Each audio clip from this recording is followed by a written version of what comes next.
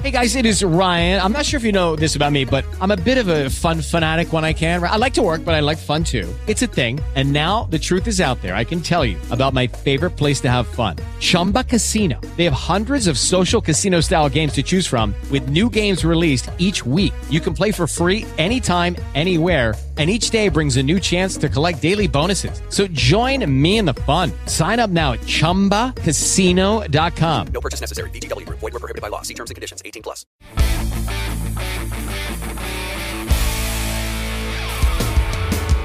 And I am the Rock God of Podcasting, Charles McFall. Welcome to my show.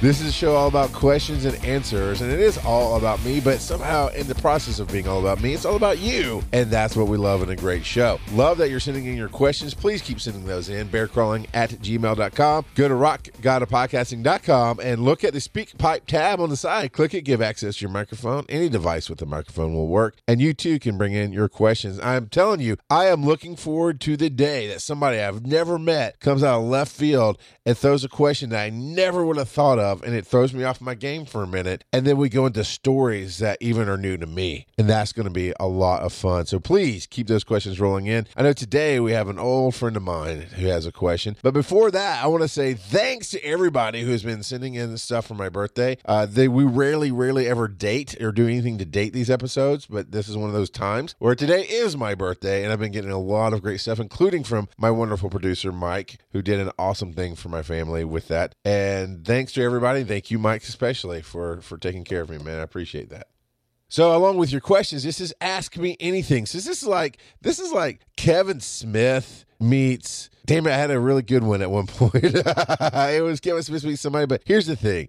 What other show do you get where you get to ask me a question and for an hour, I will entertain you with a story, with multiple stories that not only answer your question, but possibly touches on other things in life. I don't know of anywhere else that you get that, especially not from me. You don't get that from me anywhere else. So come on, ask me your question. For today's question, Nicole Spencer is a long-time friend of mine. I met her when I was putting together a band, and she came through a paramedic friend of mine. It's like, hey, I know this girl. Her sister plays the drums. I can introduce you. I'm like, sure, because I'm always looking for new band members and working on music. And I got introduced to her, and then she's a genius on the drums. She was playing the drums since she was like 10 years old, and or maybe even younger, I don't remember. And we've gone through a whole lot of stuff, and honestly, most of the good gear that I have for podcasting when I started podcasting was because of the band days. And she's been in a couple of different iterations with me. It ultimately introduced her to my best friend, Douglas Spencer, who has been featured on the show before with a question, and they are now married and have a lovely daughter who is my goddaughter. So that's Nicole in a nutshell. What does she have to say today, Mike? Yo, Rock God of Podcasting, man. This is your favorite redneck, man. I just want to know, what can you tell me about your old music days, man, and the band you were in and everything? Later.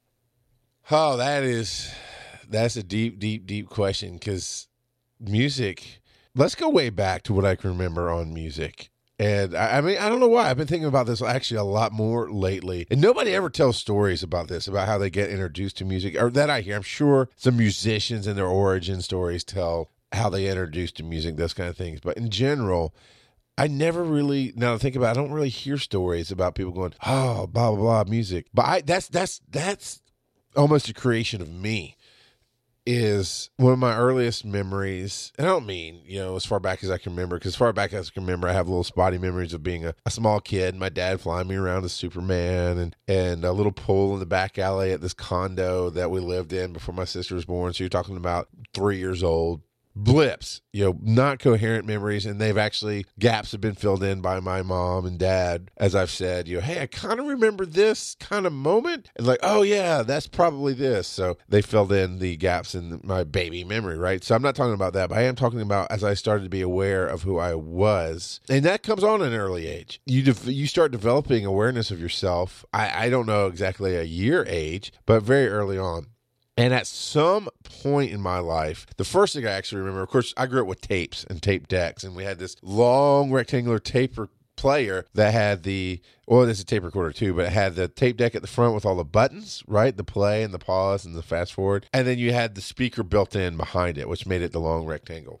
We had the Star Wars Turn the Page. That was one of the first things I could remember. I know that's not music, but it's one of the first things I can actually remember when I start thinking about music in the early days of how it got introduced. Now, I grew up in the church, and my mom was always in the choir, so I was always around music, right? My mom was always a piano player and doing different things, so we always had stuff going on. But I don't remember any of that stuff. I remember Star Wars and the Turn the Page adventures, and you put the tape in, and you read the book, and R2-D2 would do this whistle thing that he does, and you turn the page. Now let's begin. And that's how it went off. I had 3 or 4 of those, and I wore them out, right? So I think the tape player ended up getting put into my room at night, and I'm still, I don't know, maybe 6, 7. I really don't know my age. I just know I'm younger. I'm young enough to really go, oh my God, this is the greatest thing in the world. And my parents were like, oh my God, this is the greatest thing in the world, because instead of reading him a bedtime story, he kind of starts learning to read to himself. So it must have been earlier than 6, because obviously you should be reading something by 6 years old.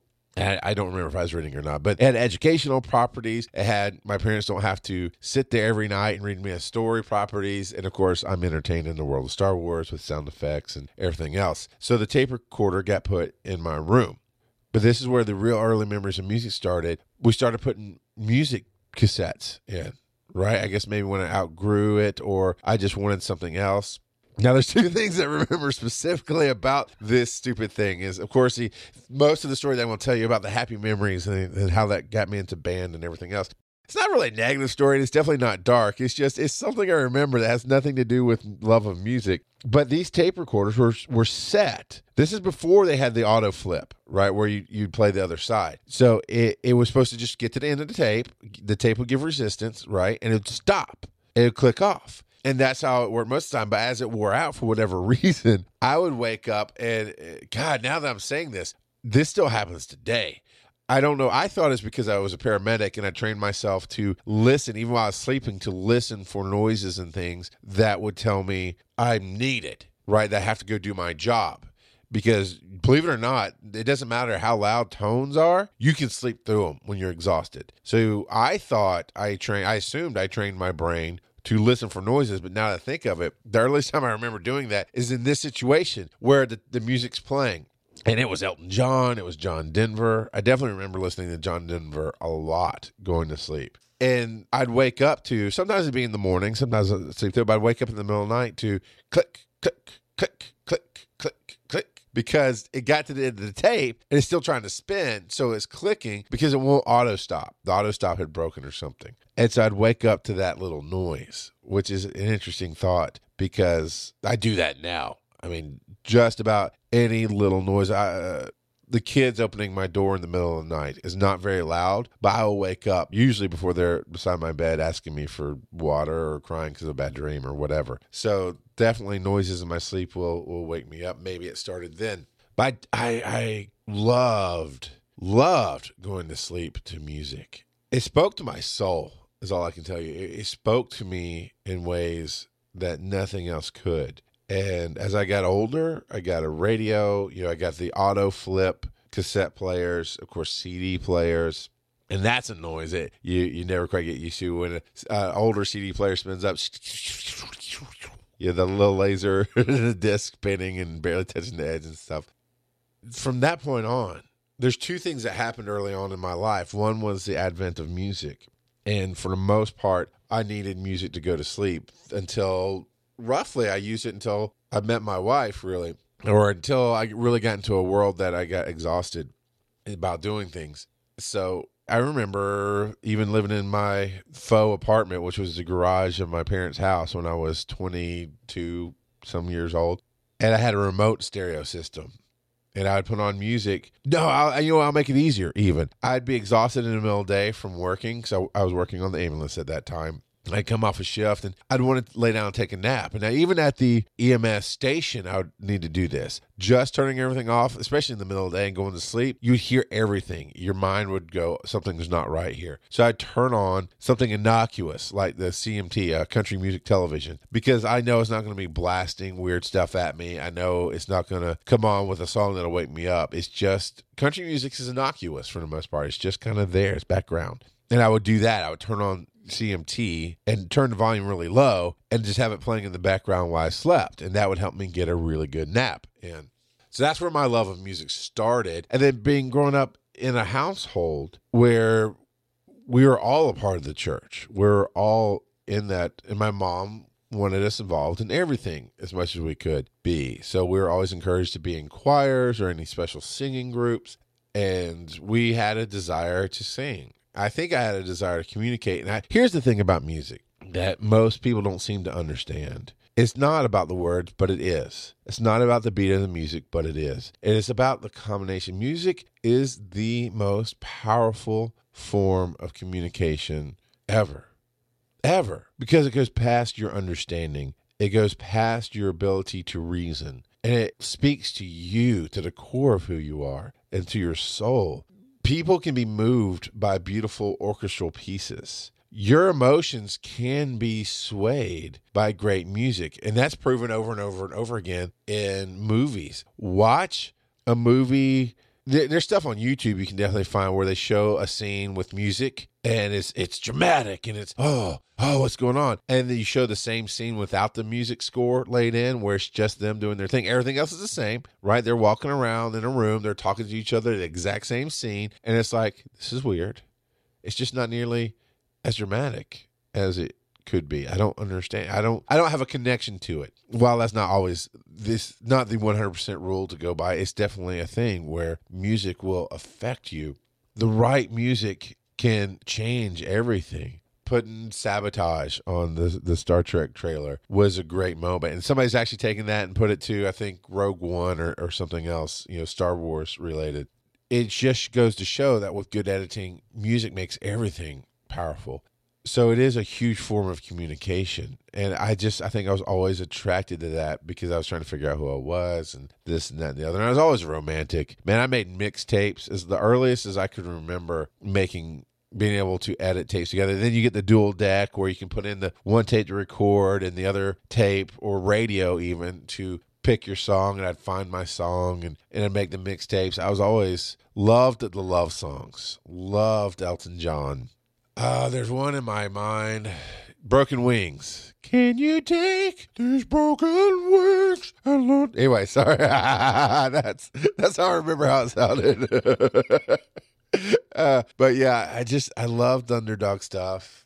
Pretty in Pink and 16 Candles, which is a load of shit because you don't get the girl in the end when you're the loser. You don't. You get the girl because you overcome and you find the right point. But that was the lessons I learned. And I listened to Bon Jovi and hair metal. God, hair metal was my jam. And I had to sneak that one in because my parents did not approve. Because it's of the devil. Although, gays are of the devil, right? Religion. And yet Elton John was A-okay. And you knew he was gay. I mean, by the time the 80s rolled around, when I'm listening to music, you knew without a shadow of doubt. So it's just funny how music can mean one thing to one person and something else to somebody else entirely. And I want to address something real quick because I've heard this stupid argument too many times that I just ignore. I don't even listen to the words. I like the beat. You're full of shit because your soul listens to the words. Your conscience listens to the words. You may think you're ignoring stuff, but I can guarantee you'd be surprised if I hit play on the song that you don't listen to the words, how many of the words you know. And words mean things. Words matter. So I don't care how great the song is. If you're talking about raping women and calling people nigger constantly, I'm not listening to that. I actually love the energy that is in DMX's songs. I don't listen to DMX because he says nigger all the time. And by the way, have you figured out this is an R-rated show? I'm going to speak plainly. And obviously, I'm not racist. I hate that word.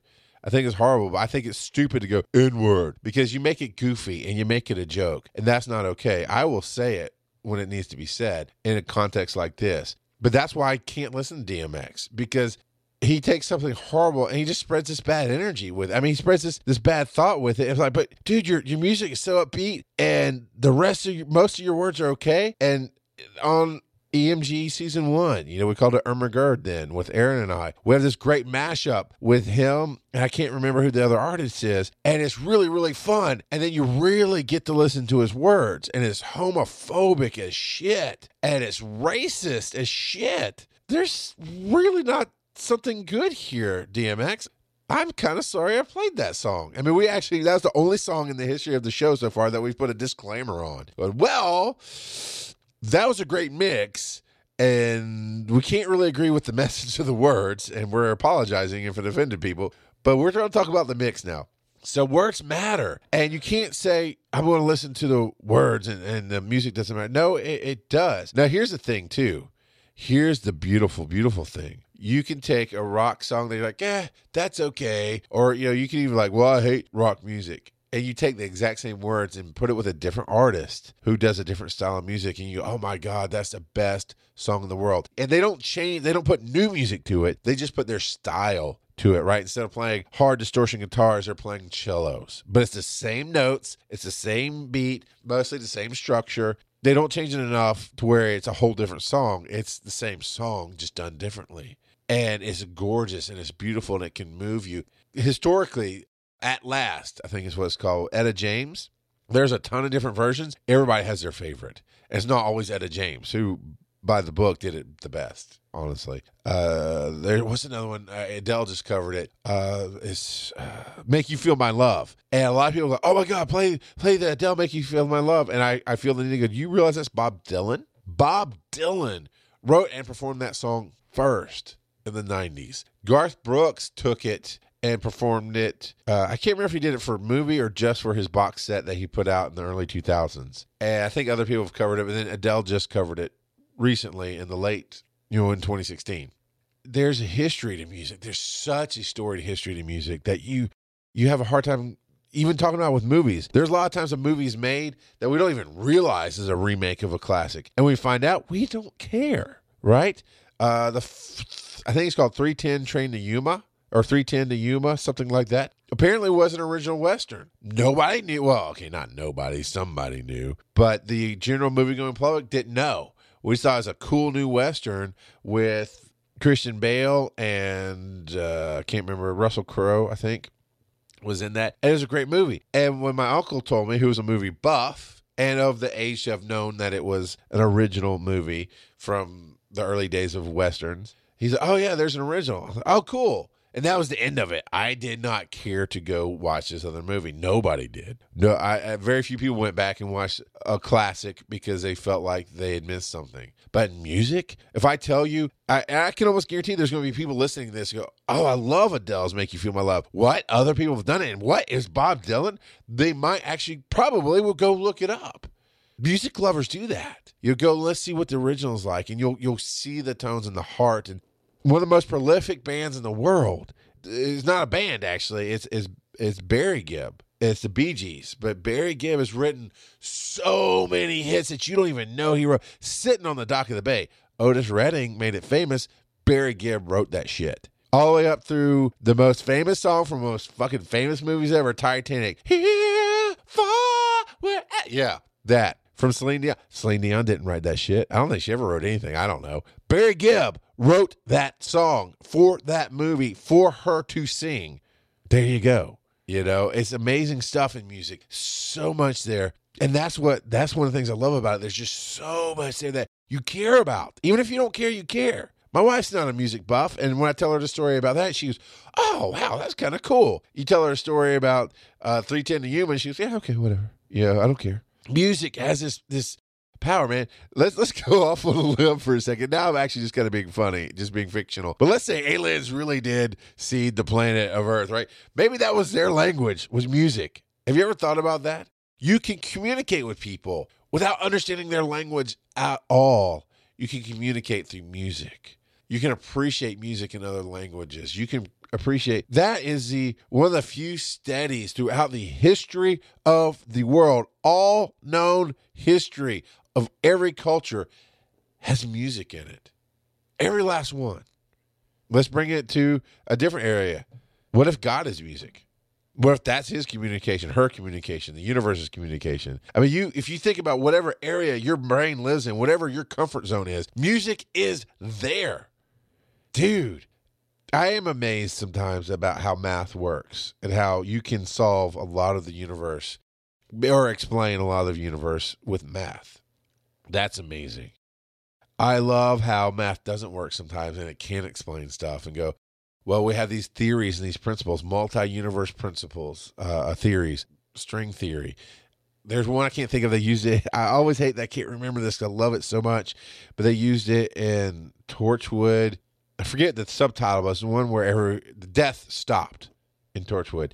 Everybody became immortal except, of course, Jack, who had been immortal. He reversed to being mortal. And the theory was, of course, they played it huge in a science fiction-y way, but there's a legitimate theory that says you teach a monkey in the San Diego Zoo to do sign language for his bananas, and it's not necessarily simultaneously, but soon enough, monkeys in Zanzibar that have never seen a human will start doing sign language for bananas.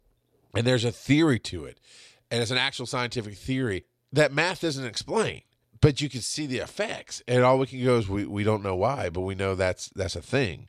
And I love that, but music, man, goes beyond all of that. Music goes beyond all of that. What makes music good? Well, it's in the eyes of the beholder sometimes.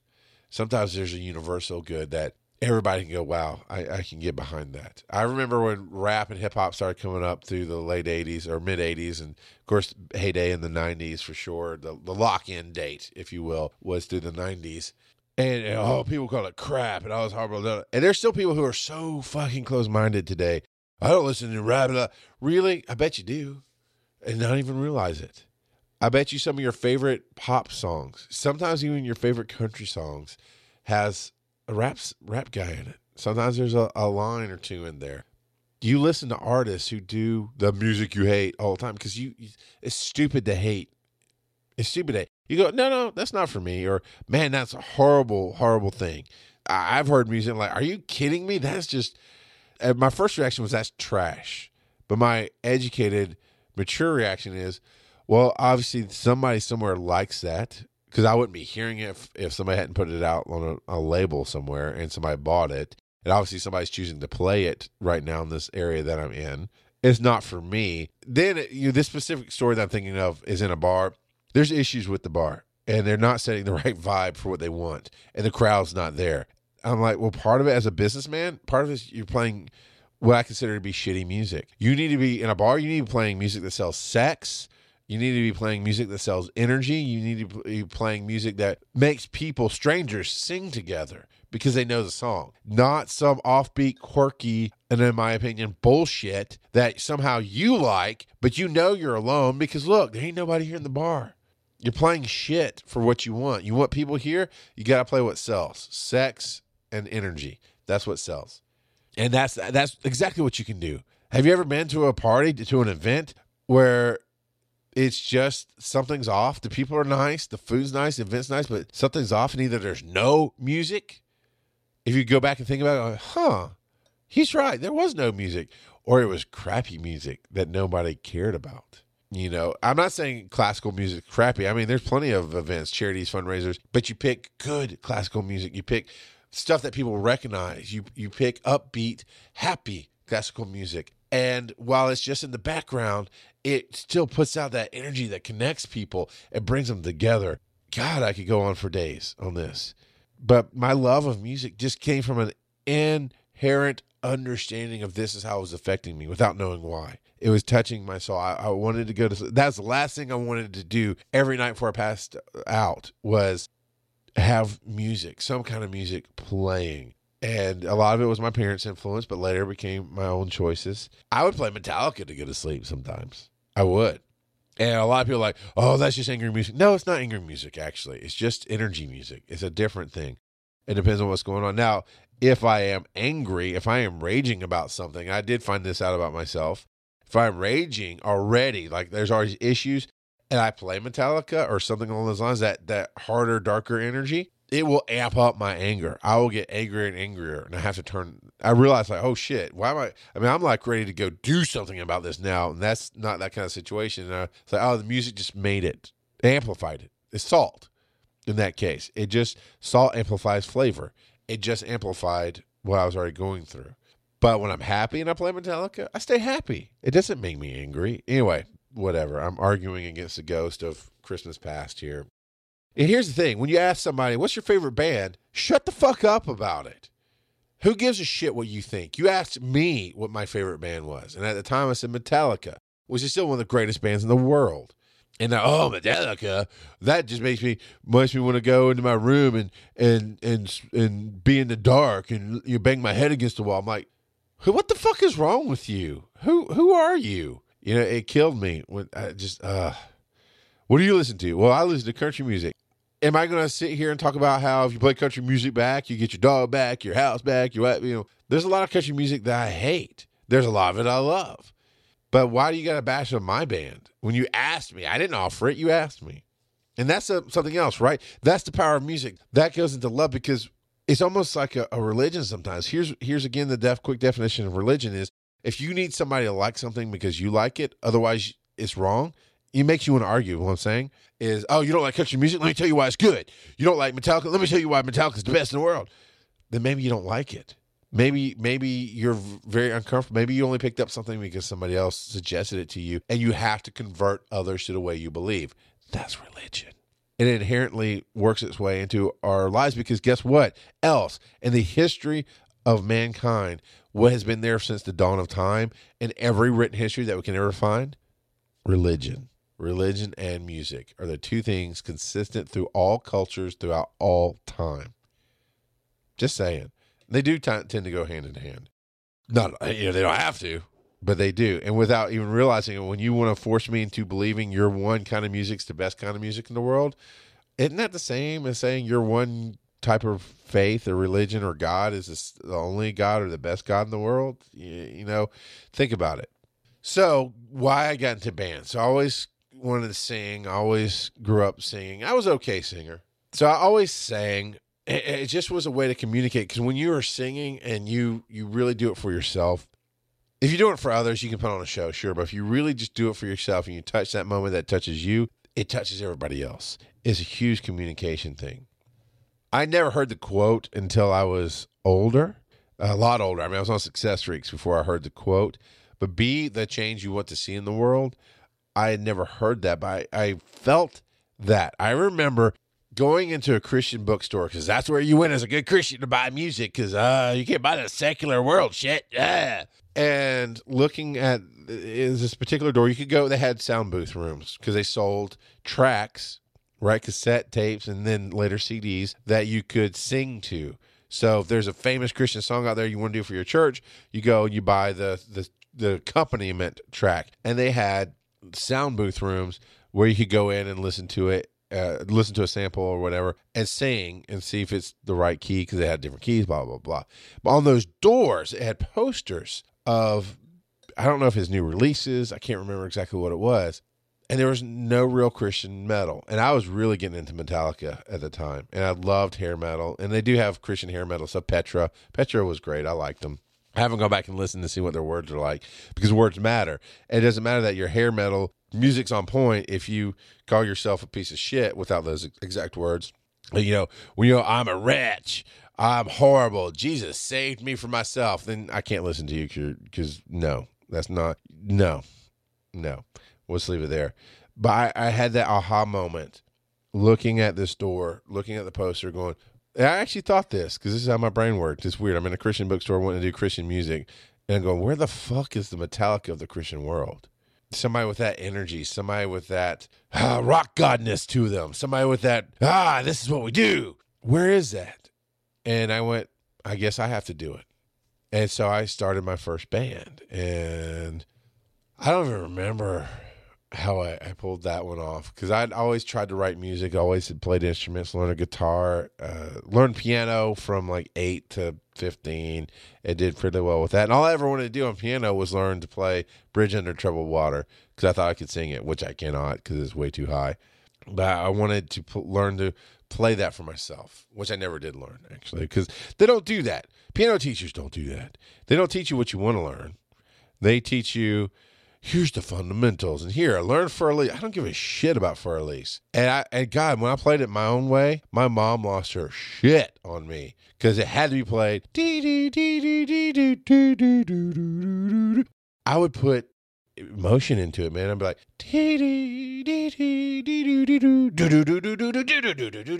and I'm like doing my own thing and I'm loving it and just playing with the speed and up and my mom, stop it. Why are you doing it? You're messing it up. What the fuck, lady? Let me be creative. Oh my fucking God. Let me do my own thing. Holy shit. I don't think I've ever told that story, Mike and Nicole. That creative suppression of you have to do it this way. No, music is God. Music is free and flowing. And I didn't mean to say music is God. It was more of a music is the shit. Music is, oh my God, God, you don't get it. That's what I'm trying to say there. Is music is. Music flows, and how you tap into it is how you tap into it. And let my fucking freak fly, man. Let me do whatever the fuck I want with this. It ain't about you. None of that second. I'm not practicing for some goddamn recital. I am just sitting there in the middle of the afternoon, having learned the song and can play it classically. And I used to be able to anyway, play it well. Now, you have to learn how to do it their way. You do have to learn how to play it right in order to put your own stank on it. But as soon as I tried to do that, got shut down. Man, that was a repressed moment right there. But that's my point, is that the teacher wouldn't teach me what I wanted. She taught me all this other stuff. I never did really learn to play Bridge Over Troubled Water. It bugged me. I don't care enough now to go back and do it because, yes, I know as an adult I can do it. But it was a misguided dream. And, I thought if I could learn to play that song, I would sit and learn to sing it. And because I loved Simon and Garfunkel. Huge. Simon and Garfunkel had a lot of their albums, their vinyls at one point. And just, I really loved their storytelling. Still crazy after all these years. Seriously. Shut your eyes and listen to that, and you will see the story of it. Bridge Over Troubled Water. You can make your own mental movie. And maybe I'm the only one who does that. I don't know. I always have a soundtrack of something going on in my life. I mean, you hear the references in all the shows that I do. Ibbott will make a comment on From the Helicarrier, a game show based off a comic property, and he'll say something, and I'll pop out some song lyrics because that's how my mind works. It attaches. It's almost like a soundtrack to that moment. Typically, I get the nice reference. Oh, that was, those kind of things. It's not intentional. It's not my thing. It just happens. So I see some moments in music, and I feel like life is a movie sometimes, and you have to have the soundtrack to it. But then, of course, at the same time, if you really get the right amount of music and let your brain flow, you'll put together your own movie to the song. I can't tell you how many times I've heard a song that I wanted to make not a music video, but a music movie to, and how it would work. At one point, I loved the band Third Day. I haven't heard anything new by them, so I'm not sure where they are now, but I really like Mac Powell's voice. I like his style. It's a really cool energy. I like Third Day. At least, the 5 or 6 albums I'd heard of them. So with that many albums, I can't say that something new would change that, but it could if they changed. But the first album had a song, I can't remember the damn name of the song. Just to be with you, I'd do anything. Anyway, I think it's just called Be With You or Just to Be With You. And it's sung from the perspective of Jesus. It's this interesting thing. And it's interesting. I never heard the story told that way of him being on the cross and everything he went through. And it was just, especially at the time of seeking freedom, seeking new ways of thinking from the church and knowing that things just inherently didn't work. But yeah, I still had faith in a greater thing that happened. And you can argue the stuff in the Bible is fictional. That's your problem. I'm not going to argue that the stuff in the Bible is literal. I'm going to argue that who gives a shit? Movies can move you. Why can't this story move you? Why can't you see a greater good in it? Shut the fuck up and leave me alone. Let me do my thing. Let other people do their thing. Respect for others. That's where it starts. I'm not going to change you. Stop changing me or trying to. Anyway, in my mind, I started to write because I grew up with Easter cantatas. And that's those big plays they put on every Easter about the birth or the death of Jesus and this and that and the other. And a lot of them are just shit. I'm going to be honest with you. They're just plain fucking shit. And the people who do them are podunk choirs who don't know their shit. And they're horrible. And you think you're great. And really, you're just making me suffer for 2 fucking hours because I have a thing called taste. And I'm also enslaved to the church, so I can't leave because I'm not of driving age. And even if I was, my mom would beat me if I left. More trauma. Sorry about that, guys. But I actually started writing one, a rock. Oh, well, in this day and age, it'd probably be called a rock opera, but at the time, I didn't know that term. And I started forming, oh, man, what if we did this music? What if we did this musical? But it's told Thief. There's a song called Thief. And I am a thief, I am a murderer. But actually, that might have been the song I was thinking of, Thief, where it's told from his perspective. That's what it is. It's told from his perspective, then it flips to where Jesus did everything. I don't know. Anyway, whatever. I might be mixing my songs up, but the point is I was going to use both of them. But the whole rock opera, the whole Easter cantata is told from the thief's point of view, and it's done from an early age of the path of life he took and what brought him to where he was, and it'd be a musical and all this other stuff, and it'd be the music of Third Day. And that's about as far as I got with it. And to the epic climax of the song of I Would Do Anything to Be With You, and it'd be amazing. And with the right writers, I could still write it. I think it'd be amazing. But that's the power of music, is to tell the stories. And that's why Broadway plays, when they do well, they do so well, because they just tell a human story that you can connect with. And it takes you on a journey that even if you don't want to go on, you go on. And that's the power of music. So getting back to bands, I realized there was no real good energy metal, no Metallica in Christian music. And that's what I had to do. I had to do Christian music at the time.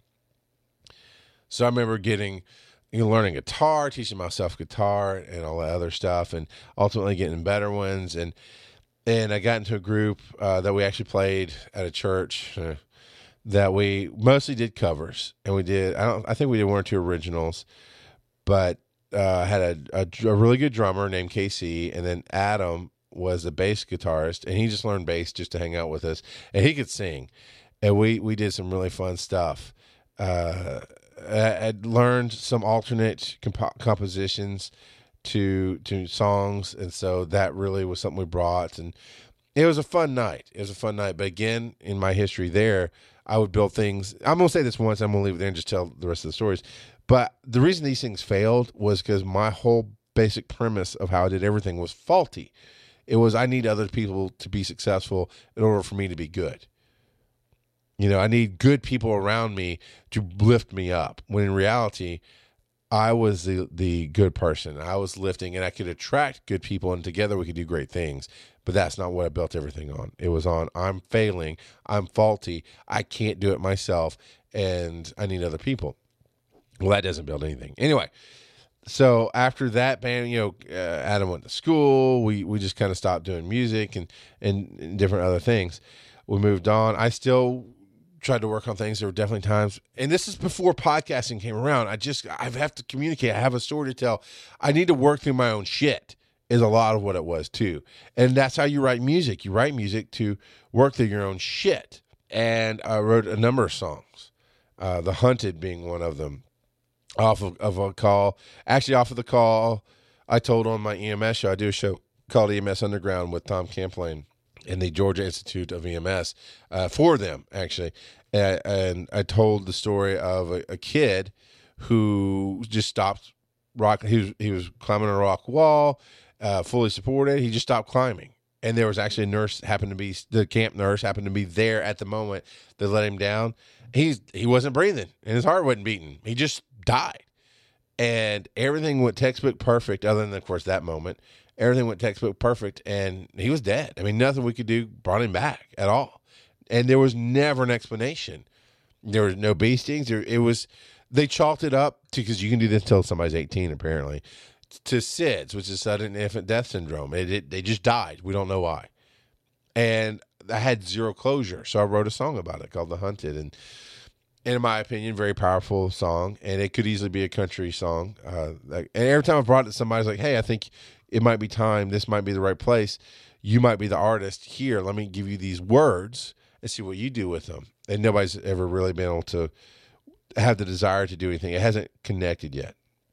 Maybe one day it will. I've got two. I've got that one, and I've got another one. I can't remember the name of it. I'd have to find it now. But I actually recorded that one with a decent band, with Nicole being the drummer. An internet band, actually.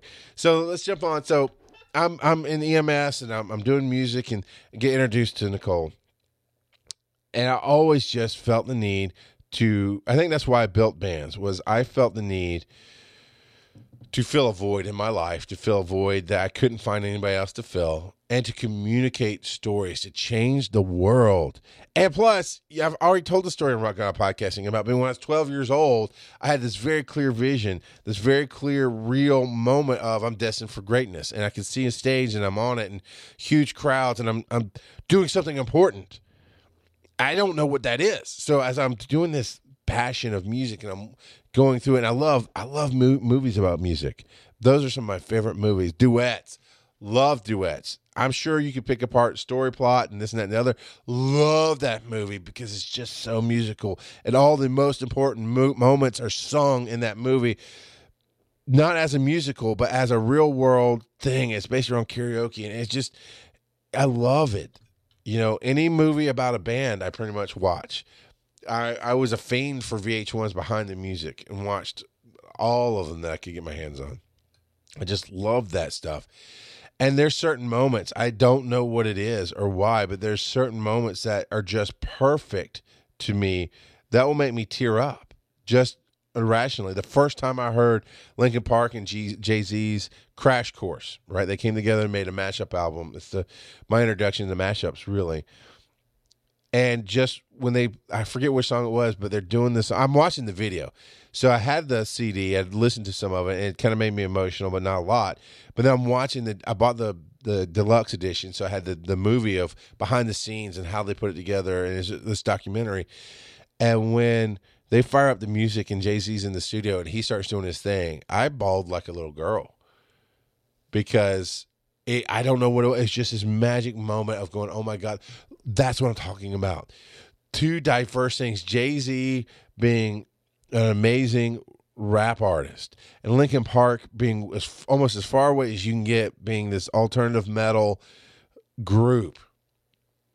Completely different styles, but they came together, not just some DJ, which is great. Don't get me wrong. I'm not knocking DJs, but not just some DJ going, oh, this would be fun.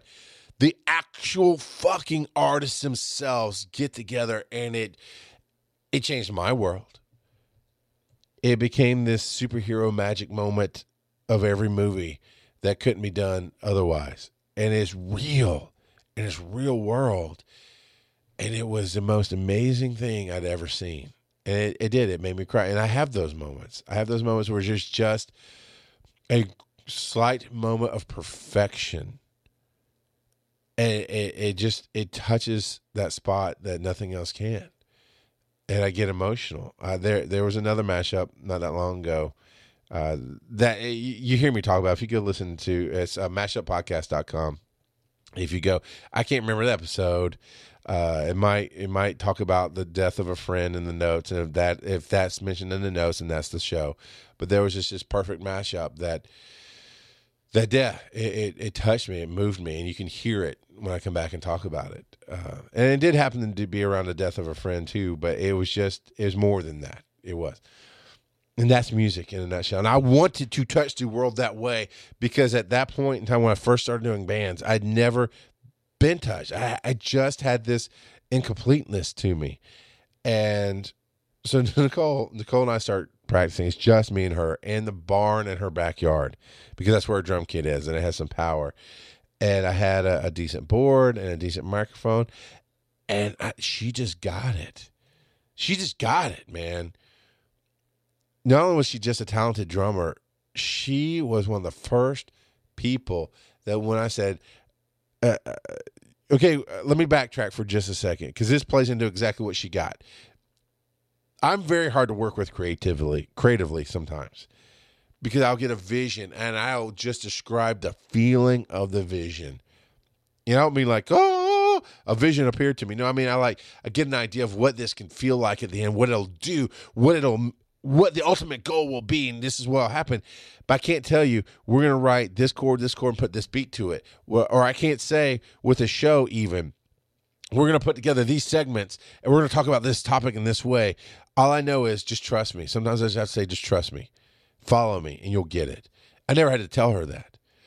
And I'll say, I'm writing this song, and it's just kind of, here's some chord I can give you some chord progression for sure.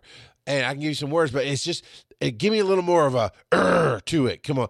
At this moment, I need a little more, or over here I need a little, a little bit more. Give me some motion. And that's how I am creatively. And as a musician, typically you're gonna be like, what the fuck is wrong with you? How do I play on drums? I mean, what? She got it 100%. She got it from day one. She goes, oh, you kind of mean like this? And she almost made me cry so many times because I cannot express. I'm so frustrated. I cannot go as a trained musician. I didn't have that training. I cannot go, give me this kind of beat and roll it this way. Or I just had to say, and she go, oh, and then she would do exactly what I'm hearing in my head. And I'm like, oh my fucking God. How are you the one person on this planet that can do that for me? And then I stopped asking how and just started saying thanks. There's a praise and worship song called More Love, More Power that is so contradictory to itself. Because the song is not the way people do it, because it goes like this: more love, more power, more of you in my life. And that's how people fucking sing it. It drives me crazy. Why are you singing the song? The words are more love, more power, more of you in my life. And that's how you sing it. What the fuck is wrong with you? So I tackled this song. With my band. With it's just Nicole and I. And I was like, we have to kind of do it like this angsty rock thing, but it really just brings the power in the chorus. And she got it. And it's just this weird offbeat that I couldn't even describe. I was like, I'm going to kind of just start singing it and you see what feels right.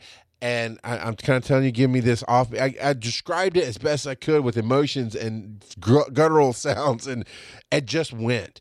And she got it. She's like, started doing this offbeat and just kept repeating it. And then when I hit the pedal and we went to the chorus, she jumped right in with the right amazing. And it was, for a brief moment, it was not truly Metallica, but it was what I was needing, that Metallica void for, in this case, Christian music.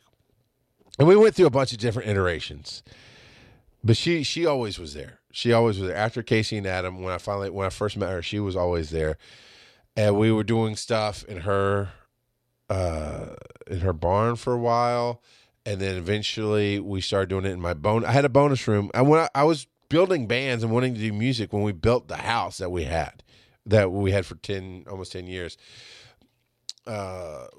So when we were describing it, I was like, the house. We were describing the house and going, okay, what do we want in the house? Like, I want a room for the band, which actually turned into my podcast room / office later.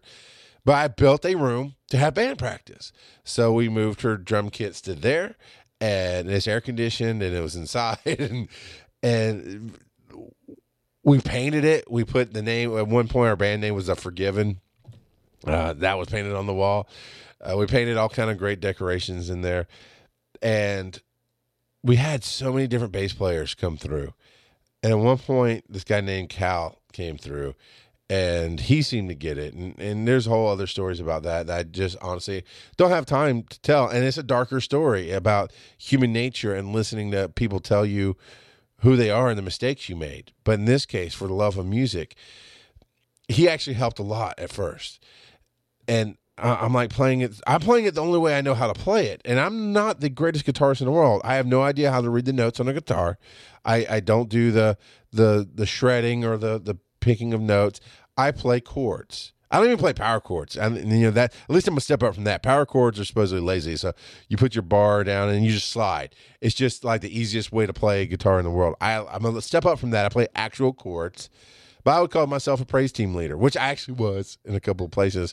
I was a praise team leader. I played drums. Let me tell you about my musical history. I played piano, and I'm still okay at it. I play guitar, and I'm still okay at it. I play the drums, taught myself how to play the drums, and I'm decent at it. Ultimately, you'll probably get the same beat from me in the long run, but in the short run, when you're just doing pickup stuff, it's just a lot of fun. But the conga drums, that was my God-given talent, apparently. I can stay. The first time I kept saying, somebody's playing the conga drums for this praise team thing. We went out to Athens. All right. I cannot remember the name of this church group I was with. It might have been the student organization, the Christian student organization for UGA. I cannot remember, but it was a bunch of college kids. And they would, on Friday night, we would meet on Wednesday nights and do churchy type stuff. And then on Friday nights, we'd go downtown Athens And a few people do witnessing. Some people do prayer walking, which I just don't believe in. I don't understand that at all. I think it's dumb. But you go with whatever the group does. I never prayer walk, but there would be people who would do it. And we would just sing songs, and somebody would have a guitar, and we'd all go down and sing, and somebody played the conga drums. And I just inside me, I kept going, I can do that. That's calling to me. I mean, I can sit there and play it, but I've never played one before, and I'm self-conscious about just doing it. And one night, they brought the drums anyway, but nobody was there to play them. So I was like, you know what? Fuck it. I'll give it a shot. And I was phenomenal at it. And ever since then, I mean, I can walk onto a stage, doesn't matter what you're playing. Because conga drums, for me, are the perfect instrument in the world. Because I can feel something, and I can feel what you're doing with the music, what I'm getting out of the music, the feeling I'm getting out of the music you're doing, and I can put that feeling into sound with those drums. There's just so many different ways to make sounds with them, and you will know what I'm feeling by how I play it, and it is one of those, that one true thing as a musician that I can do that is perfect. You'll have that guitarist that I'm always jealous of that will sit down and just start playing with somebody they've never met, and it really makes an awesome thing happen.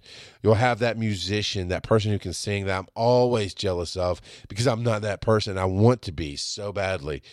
You'll have a singer singing, and they'll come in and like a true superstar, compliment the singer and just take it to a whole new level and not take over the spotlight. It just makes it better. And then the first singer actually raises their game and they sing together. It's like, oh, look, no, they're super awesome. They're not just awesome, they're super awesome. And I helped show you that. I can't do any of those things. And I want to so badly, but with the conga drums, I can. Anyway, so yes, I've done the praise team thing. I've played instruments on praise teams. I have led praise teams with the guitar. I've done all that stuff. And, of course, I bring my trademark, I got a podcasting high energy to everything. But, Cal, so Nicole and I are writing music. I'm writing it the only way I know how with chords and these guitars. And I'm unrefined. I'm unrefined is the better word to it. I was becoming more refined, but I was just doing the best I could with what I had. And so the only way I knew how to bring power and emotion to a song was to hit it loud and hard and scream and hit those distortion pedals. And Cal was like, okay, and he's following along. He's doing the bass thing. He's an amazing bass player, probably the best bass player I've ever seen in my life. Amazing bass player. And at some point, he said, I don't remember how it came up, but basically my response was, no, I don't have to play guitar. I'm playing guitar because I'm the only one here who's playing guitar. If we find a guitarist, I'll put the guitar down and I will just sing and write music. Oh, really? I'm like, yeah.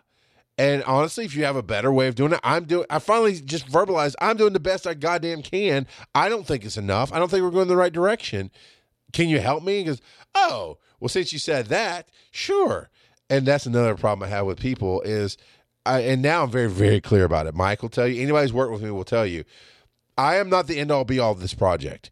I have a vision. I have a goal. I will fill in all the gaps that are there because they need to be filled. If you have a better way to do it, please, this is why you're fucking here, is to say something. And if you don't, that's the one thing that's really ever going to get me mad at you, is if you had an idea and you had a way to do something better and you let me waste my time for a day, for a week, for 6 months, it's all the same to me.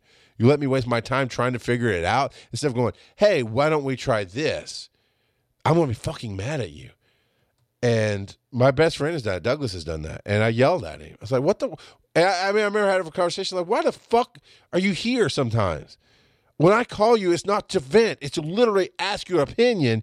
And when you see me going down the wrong path to hit a wall for the 10th fucking time, because that was the image he used, because that's what he'll do with most people. Well, they'll hit the wall and they'll learn. And it's usually smaller things. But we'd been together. I mean, we met when I was 16 years old. I just turned 39. So you do the math. But we've been together a very, very long time. But at this point, it hadn't been quite 20 years, but it'd been over 10. So we've been together through a whole hell of a lot, thick and thin, and literally hell and high water. Well, okay, not literally. We didn't go to the physical hell that, whatever. Probably didn't even exist. But anyway. But we've been through a lot, is my point. And I remember, and his imagery was always like, you hit the wall and you'll learn. And I told him, I was like, you put the pathetic in apathetic, man. Seriously. If I come to you as my best friend, confidant, and advisor, and I have very, very, very few of those in my life, especially then I had him and my wife. And if the problem was with my wife, I only had him. And you tell me some ho-hum bullshit answer because you know I'll hit the wall. And why? Why would you fucking let me run head first into the wall when I'm literally going, I don't know what to do, help me. And after that conversation, it's been a much better and a whole different relationship that if I come to him and say, hey, I've got a question, and I'd make sure he understands I'm asking him his advice, he will give it. But if I don't, and I know this, if I don't make it clear I'm asking his advice, he won't give it. That's him. I've learned to accept him for that. He's learned to accept me for me, and we've made a nice middle ground. But that's how I work in my company. You're here because you bring multiple skills to the table. And if I'm asking your idea on something and you don't share it with me, that's on you, and that's when we get mad. So I had that moment with Cal, and we ended up getting a guitar player. We actually did some really great music. But I'll finish this story and I'll tell one that actually came before that. Or no, it came after. So anyway, it doesn't matter. That band exploded because life exploded. Cal disappeared on me, stole by keeping it. Okay, because I made all kind of efforts to get it back. He didn't like just steal and disappear. I don't know, maybe he did. I have a lot of thoughts about his life, but it all comes down to my choices. But he basically took $1,000 worth of gear from me, a good electric guitar, pedals, the amp that I had, a nice amp, PV amp that I had. Took all of it. He's gone. The guitar player and I just stopped talking to each other because my life exploded about the same time his did with I have to file bankruptcy and I'm having a baby. That was me. I was filing my first bankruptcy and having a baby and all this other stuff. I mean, life was choking me. So I had to drop everything. And podcasting had come around at that point. I'd started a podcast and was doing different things and so on. But then the happiest story of all was, I keep going, I have these songs in me, even though I believe my path got me to where I was and got me to podcasting. My gear helped me do great sounding podcasts because that's very important to me. And then making my inroads that I did there, obviously now 12 years later, the Rock God of Podcasting, I do this professionally for a living now, and I run a company, and it's great stuff. I don't feel the need to start a band. I feel like I'm filling that void that if you ever find the audio out there, I don't know if it's out there or not, but Bear Crawling Nation, they're the same thing. House of the Bear was kind of the tail end of that, but it's me working through my emotional shit and talking about the really dark times and the real time happenings of what's going on in life and those kind of things and other fun stuff too. But it was a lot of dark stuff and a lot of hard stuff because I worked it out. It's what I needed to do. I had to work out the why of my life and the what to get to the what's next. So I did that. I don't feel the need to start a band now. It's not my calling. I love singing, though. I'm not super great at it, but if I find the right key, I can do well, and I have fun with it. And I love doing it. And there was a time From the Helicarrier that the song that we used for that I had a vision of as this gets bigger and bigger, and we grow, if it becomes a massive thing like WOW, I mean, we'd run this thing for a decade. And with that kind of money, we'd go to Vegas and do a meetup, but we'd have the actual band that did the song, we'd have them come, but then I would get to sing the chorus with them because I can hit those notes. That's my key. That's my jam right there. I can nail that song. And I wanted to do that. And these are always visions in my head. These are always things that I want to do. And I like singing, but I no longer feel the need to build that band. But the one last great thing that happened, now Nicole went on, she did some other stuff with a great band. I mean, I always encouraged her to follow music and helped her find her path. And then once she started building a family, she chose a different path. I don't know if things will change. And we did talk about that, she and I, when that time came. She was very pregnant. It was very hard for her to get the band practice and keep her energy up. And of course, she knew, I mean, that's just the truth of life, is when you have the baby, you're going to be out for a little bit. And you're talking the record labels, and they're talking tour. And you literally have to be out for a little bit. You define a little bit however you define it for your life. But the fact of the matter is, you're going to be laid up in the hospital bed for at least a day. And there's a brand new baby that has to be taken care of that can't go on the road immediately. So blah, blah, blah, blah. So we talked, I told her, I said, look, this isn't permanent. At some point in life when you're a kid or if you have multiple kids, when they're at a certain point, you will grow. And this is the same advice I actually gave Mike today when we were talking about something else, was when it's the perfect time, it will happen. Time, we all say there's not enough time in the day, and I wish I had more time. And I say that, sure. But I could tell you, for the right projects at the right time, time will make a way. All of a sudden, you'll have more of it that you're like, how the hell did that happen? And it'll be the right thing to do. And it's not always, sometimes it's taking things off your own plate.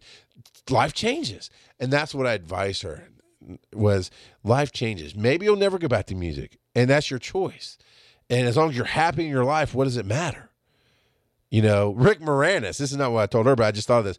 Rick Moranis gave us tons of entertainment in the 80s and 90s. Honey, I Shrunk the Kid, Ghostbusters, Little Shop of Horrors.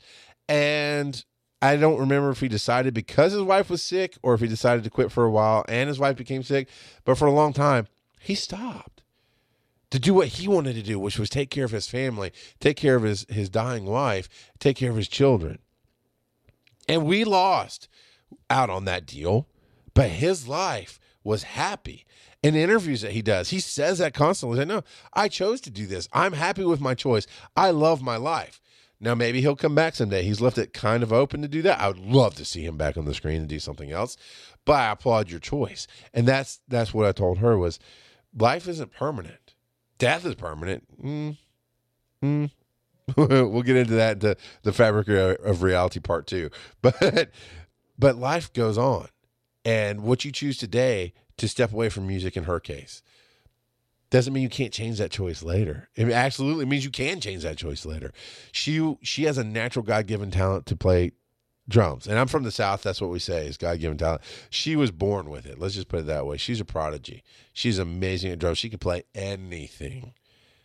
And it'll sound different every time. If she's in a country band, it won't sound like her rock band or her rap rock band or the band metal band. You know, they all sound different. She's amazing. And so she didn't even have to practice right now. Of course it helps. It gets you back in the action of doing things. But she could pick up drumsticks right now after not playing for probably years. And while she'd be a little rusty and feel a little awkward, she would nail it. That's the choice you make in life. You know, and that's the power of music and my love of it. And the last story I want to tell, because I know I'm running long here, but the last story I want to tell is the power of belief along with the power of music. And I believe, God, these 2 songs that are in me right now, throughout all the different failures and all the different iterations and all the different ways I wrote things, these 2 songs stuck with me.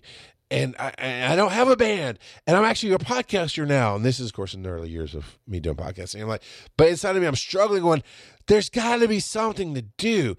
And I met a bass player who lived in Tennessee, who was not playing bass at the time, but he had played on stage. He had toured, small local tours, but he toured with a band.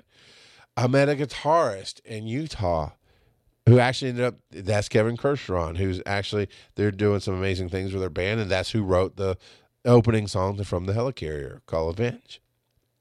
And he was in a rock group then. And I knew Nicole. And I was living in a place that it wasn't easy to get together with any of those people. And so through the power of the internet, I recorded a rough version, the best version I could of me playing just on the guitar and singing it and going, this is the basic premise. I'm a little off on places. My key is out of tune every once in a while. I'm doing the best I can, but without everything else filling it. And this was after the Cal stuff and after the guitar stuff fell apart. And I knew if I'm to do this, I'm to do this with my voice. So I can play the guitar enough to show you what I'm going for, but it's not going to be, I'm not the guitarist on this track. I need another guitarist. And so I sent it to Nicole. I sent it to Steve, who was the bass player, and I sent it to Kevin, the guitarist. And instantly they got it. Oh my God, this is amazing. And we're absolutely gonna do this for you. And in different parts of the world, never connecting through anything live to practice. They solely and singly did their own parts to that bullshit track that I sent them. And then when I got the parts in, I put them together, sent it back out. So then they refined their own parts and sent it back. And then I had a perfectly done track to sing on. And I sang. And it was amazing. It was amazing. I played it for some musician friends of mine, like, oh my God, this is really, really good. And to me, it's a track that I can use to sell the song if I ever come across the right artist. And if any of you can suggest a place to sell songs, or if you want to hear it, I'll dig it up. It's on one of a backup drive somewhere. I definitely have it. But you can definitely hit me up on that. But it's never going to be I should put together a band and do that. I have that. There's no desire there to do that. There's no desire to even perform the song. My story's ended. I'm satisfied. I got the moment. It exists. My baby was born. It is a true thing now. I don't feel that drive anymore to, I got to create this. I created it. It's there. Now it's there for somebody else who used to change the world. Because I want to sit here and use my voice. And I'm sure there's so many other stories I could tell about the drama and the ups and downs and what I got from it. But I made such a huge connection with her that even though at one point in life, with Nicole being her, at one point in life, I was a real dick to her. I mean, I was unabashedly truthful, and I was working through my own shit. And so I had no gentleness to me. So if she had a problem, here's the answer. And it was the right answer for her life especially. But I handed it to her with a punch in the face. Here's the answer. Fucking go do it. Well, that's not going to help anybody. It never would have helped me. And even through that time, I actually came back to her. She wouldn't talk to me for a while. She avoided me for a while. You did. You know you did. And it's okay. I deserved it. But I would come to her house. Well, her and her husband's house. I'm coming to see her husband. And miraculously, every single time that I'd come out to her place, she would have to be somewhere else. And I deserved that. I did. I made shit awkward, and I was an asshole. But as I fixed it, I apologized to her multiple times, and I made sure to have conversations with her to show, because words mean things, but words don't always mean things. I can say I'm changed, I'm sorry all the time, but you also have to show it. And so I made sure to show it. And now, unless something truly comes up, she's there, when I'm there, and we hang out and we talk, and it's good to have that relationship back because she got me when nobody else could. This is before I even met Aaron. Helped me create the thing that had to be created, and honestly helped me on my path to become a podcaster and to show me, but be there all along the way to show it's not about the music, it's not about the writing, it's not about this, it's about sharing your view of the world in whatever medium that works in. And she was there, and that's my path through band stuff and through my love. I still love music. I do wish I had the skills. I could get them. I don't want to devote the time. But sometimes I wish that I had the time and desire to devote the energy to learning to be a mashup DJ, because I could create so many crazy, awesome things that way. But my life is here. I love flipping on a mic and just talking about my life and talking about my view of the world, be it on Breaking the Panel, which is an amazing show that you should listen to, be it on EMG Season 2, where I get to talk about my love of mashups with my most favorite person in the world, Erin McFall, my wife, who it's just, the chemistry is insanely awesome. And it just reminds me every time we do one of the shows why we're still married and why I married her and how our marriage is much better now than it was when we first started. I'm sure Pokemon Go, another one. I share my view of these niches of the world. And here I share my view of the entire world. So thank you for listening to the Rock Out of Podcasting. Thank you for being a part, because you get it. And as you've heard in this show, that means more to me than anything else. When you can get my vision, when you can get what I'm doing and see past the inherent bullshit and see past the people reaction of, well, yeah, you tell a story about you. It's like, yeah, but if you get it, you get it. Kevin Smith has a huge following. You know what he does? He only tells stories about himself. Are you Kevin Smith? Fuck yeah. I'm the next Charles McFall, motherfucker. I'm going to be right up there. Kevin and I are going to do great things together. We're going to be very similar in how we do things, but very different at the same time. Yeah, I'm the Rock Out of Podcasting. That's who I am, and that's what I do, and that's part of the story that got me here. So again, I want your questions. That I did not see coming. I did not listen to SpeakPipe. I sent it right to Mike. I had no idea what the question was, and those are stories that with all the, I'm telling you, with all the and that Mike might have to cut out. You might not hear all the and that I did, but that's me processing the new path and the new story that either I haven't told parts of in forever, I haven't thought about forever, or some of it I've never really dived into. So that's part of what I'm talking about. Thank you, Nicole, for sending that in, is those questions that take me into a different part of life that just don't go. So I want that from you. Bearcrawling@gmail.com. rockgottapodcasting.com is the speak pipe. Facebook.com/rockgottapodcast and Twitter's @rockgottapod. Hit me. I want you to be a part of this because we're all connected as humans. And I believe you get something out of this. I feel like you do. I know I do. And I love sharing these stories. And I love sharing the things I learned. And honestly, I love trying to teach you something sometimes. So thanks for listening and send those questions in.